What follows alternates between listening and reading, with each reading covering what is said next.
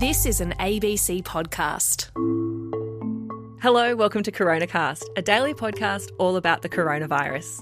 I'm health reporter Tegan Taylor. And I'm physician and journalist Dr. Norman Swan. It's Thursday, the 11th of March, 2021. And Tegan, another anniversary. Yep, on the 11th of March 2020, the World Health Organization declared the coronavirus outbreak a pandemic. The Australian government had actually declared it a pandemic a little bit before that. And CoronaCast had called it a pandemic even earlier than that. Yeah, I mean, we've been running for like a whole week by this stage. I think it was pretty clear from weeks earlier that it was going to be a massive deal. But one of the things that was really interesting to me was looking back on the sorts of questions that we were getting from our audience a year ago. Would you like to hear some of them, Norman? Yeah, well, before you do, we should just remind people where the world was at. So the World Health Organization, Dr. Tedros Ghebreyesus, he was saying they were late to the party, you'd have to say, at the early days of the pandemic. So he was worried that the number of cases increased 13-fold in 2 weeks. So, I mean, the number of cases that were known was not millions. It was just starting, really. But Italy was really under major stress. Within hours of him announcing the pandemic, in Italy, all shops, except food shops and pharmacies, closed. Really tough lockdown because of the way things were taking off in Italy. So, essentially, the genie was out of the bottle. It had well spread by then and was already brewing, often unknown in places like the United States, where they thought they were fine, but most people who were observing knew they weren't at all. We'd had a couple of cases here in Australia at that time, but I don't think we'd had community transmission at that stage. No, it was mostly just from overseas. So the questions that we were getting from our audience were things like, what's the best way to wash your hands? Should we be using bar soap or liquid soap? Is the virus passing from person to person out in the community? And things like, how many intensive care beds do we have in Australia? And a question about gyms. And I think that was the point where it was getting towards the point where I gave up the gym. I can't remember exactly the date I did that, but it was close. And in those days, there was a lot of talk about surfaces, cleaning surfaces. What could you use to clean surfaces? Detergents, should it all be alcohol? Of course, detergent was the right thing because it killed the virus. Washing hands, a lot of obsession about surfaces. And what we know now, after a long period of learning, is that while surfaces are important, they're not nearly as important as airborne spread. So if we'd known that then, we would have said, yeah, it's important to do all that and keep things hygienic, but, airborne spread. And the other thing that was really dominant in those days was, it's only a year ago, was this whole business of droplet spread at near distance. So a lot of your questions were about 1.5 meters, 2 meters, is it safe outside, and so on. And this whole idea about droplet spread. And we were pretty down on masks as well at that point, partly because there was a shortage, but also because, and it became a dominant argument for the rest of the year, is that in fact, while droplet spread is indeed part of the story, it is only part of the story. And we now know that airborne spread and micro droplets, which stay in the air for a long period of time, are really a major issue. And that became very, very clear as the year went by.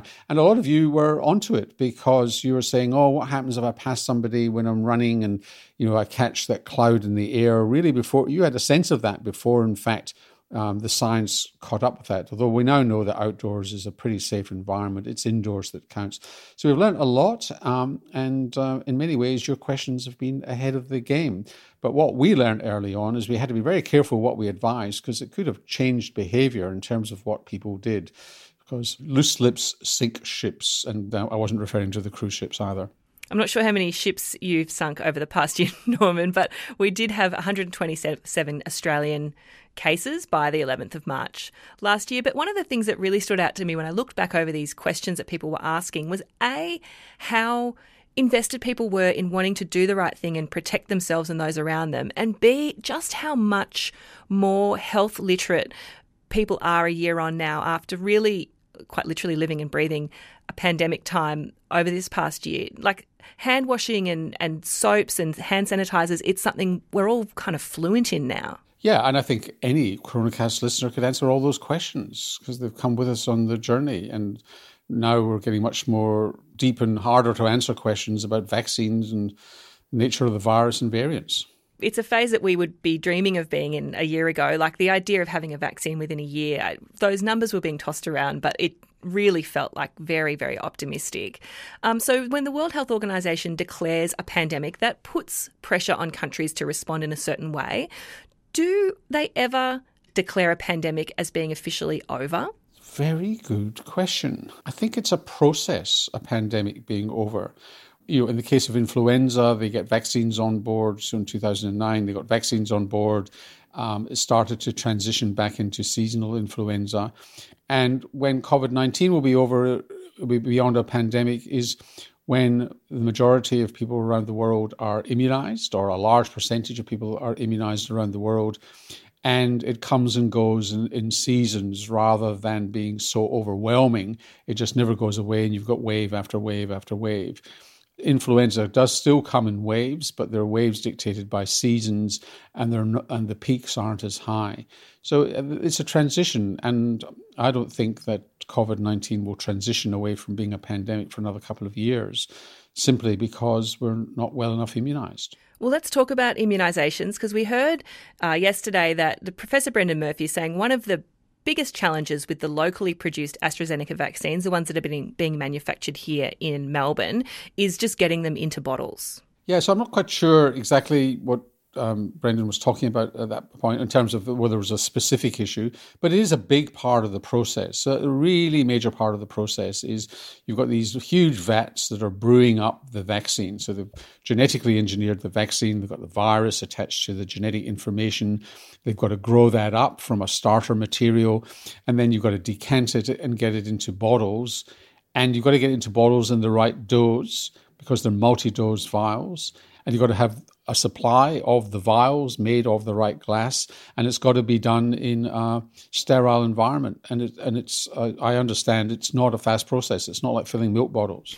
I've heard some people, I've seen some of our listeners saying things like, can't we just make more vaccine? But really, the manufacturing process is really involved. The safety standards are so high, and the CSL labs are going to be making something like 1 million doses a week. You can't just make more because there are so many different checks and balances in that supply chain, including just supply of glass. Yeah, I think the mRNA vaccines are a bit easier to make than the viral vector vaccines. But you've still got to have somewhere to make them. You've got to have somewhere to make them, and you've got to handle it very gently because the mRNA capsules, or the packaging, if you like, of the mRNA is very delicate. So you just got to be a bit more careful about that. So there are elements in each. There are bottlenecks, and enough vials is one of the bottlenecks. So at the moment, at the risk of jinxing us, Australia's in a pretty good position in terms of very, very low levels of coronavirus locally, but there has been a signal in Adelaide wastewater over the past few days that are indicating that maybe there's some virus that could be circulating under the radar. What do we know? Well, all we know is by reports, and that the authorities are saying that they think it's an accurate result of coronavirus in the Adelaide wastewater. They don't think it's from the borders. In other words, they don't think it's from a returned traveller or somebody who works in hotel quarantine. Hard to know where it would come from if it wasn't that, because really the only source of virus in Australia is from overseas. So it has to have come from a returned traveller or somebody in quarantine who's working on the borders. Maybe it's come from another state, but it will have come from somebody from overseas. And we will, in our genomic records, have a sense of where the virus would have come from. If it, a Victorian traveller, a New South Wales traveller. Remember, genomics is hard to do sometimes on this because you're not getting the whole virus, you're just getting fragments of the virus. Some people excrete for a long time, and the question is whether or not you're seeing somebody or people who are long excreters, and some of the new variants do seem to excrete for a fair bit of time. So it's a mystery, but they think it's real. And some more feedback from our audience. Kylie has sent in saying, not a question, just a thank you. She's a healthcare worker and just moments ago received her first dose of the Pfizer vaccine. And she says, thank you for helping me be prepared and informed and so ready for this moment over the past 12 months. She said she had no qualms or hesitations as she walked into the room today. Here's to dose 2. Yeah, here's to your dose 2. Well done, Kylie. And Thorleen's asking a question about what if the vaccines don't work on the new variants? Are we facing another year or two of closed borders, caps on entry and hotel quarantine while we have another go at a vaccine rollout? Is this just a practice run? It's not a practice run. This turns COVID-19 into the common cold. So if the variants do get in, it's highly likely that even the new variants the vaccines will protect us against severe disease. They'll be strong enough to do that. But there may well be breakthrough. What it means is that quite soon we're going to have booster shots from vaccines that have been designed to oppose the new variants. And they're already being worked upon. We had John Skerritt from the TGA talking about that a couple of weeks ago on Coronacast, if you want to look back.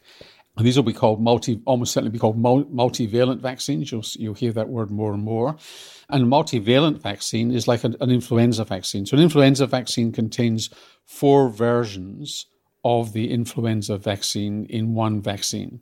And these are called multivalent, meaning several different forms of the same virus. And it's likely that we'll have cocktails of vaccines which contain various proteins, if you like, or genetic information that stimulates spikes of the variants. We're going to have those boosters, and we may have to have boosters on boosters to do that. So I think that borders opening up is going to be a difficult issue, although you probably could argue that people who've had the Pfizer and Moderna vaccines are safer than those who have the Astra ones to travel. But I think that the boosters will come along. Now, the other strategy that they're talking about here, by the way, is mixing up the doses, where you may be getting Astra for the first dose and Pfizer for the second dose. Britain's looking at that. It may well be that you get a stronger immune response if you do that by mixing the way you're stimulating the immune system. We'll just have to see as time goes on. But borders opening up is a fraught issue. Well, that's all we've got time for on Coronacast today. But of course, if you've got a question, send it in. We're a year in and we're not stopping yet. So that's abc.net.au/Coronacast and mention Coronacast so that we can find your question or comment. And we'll see you tomorrow. See you then.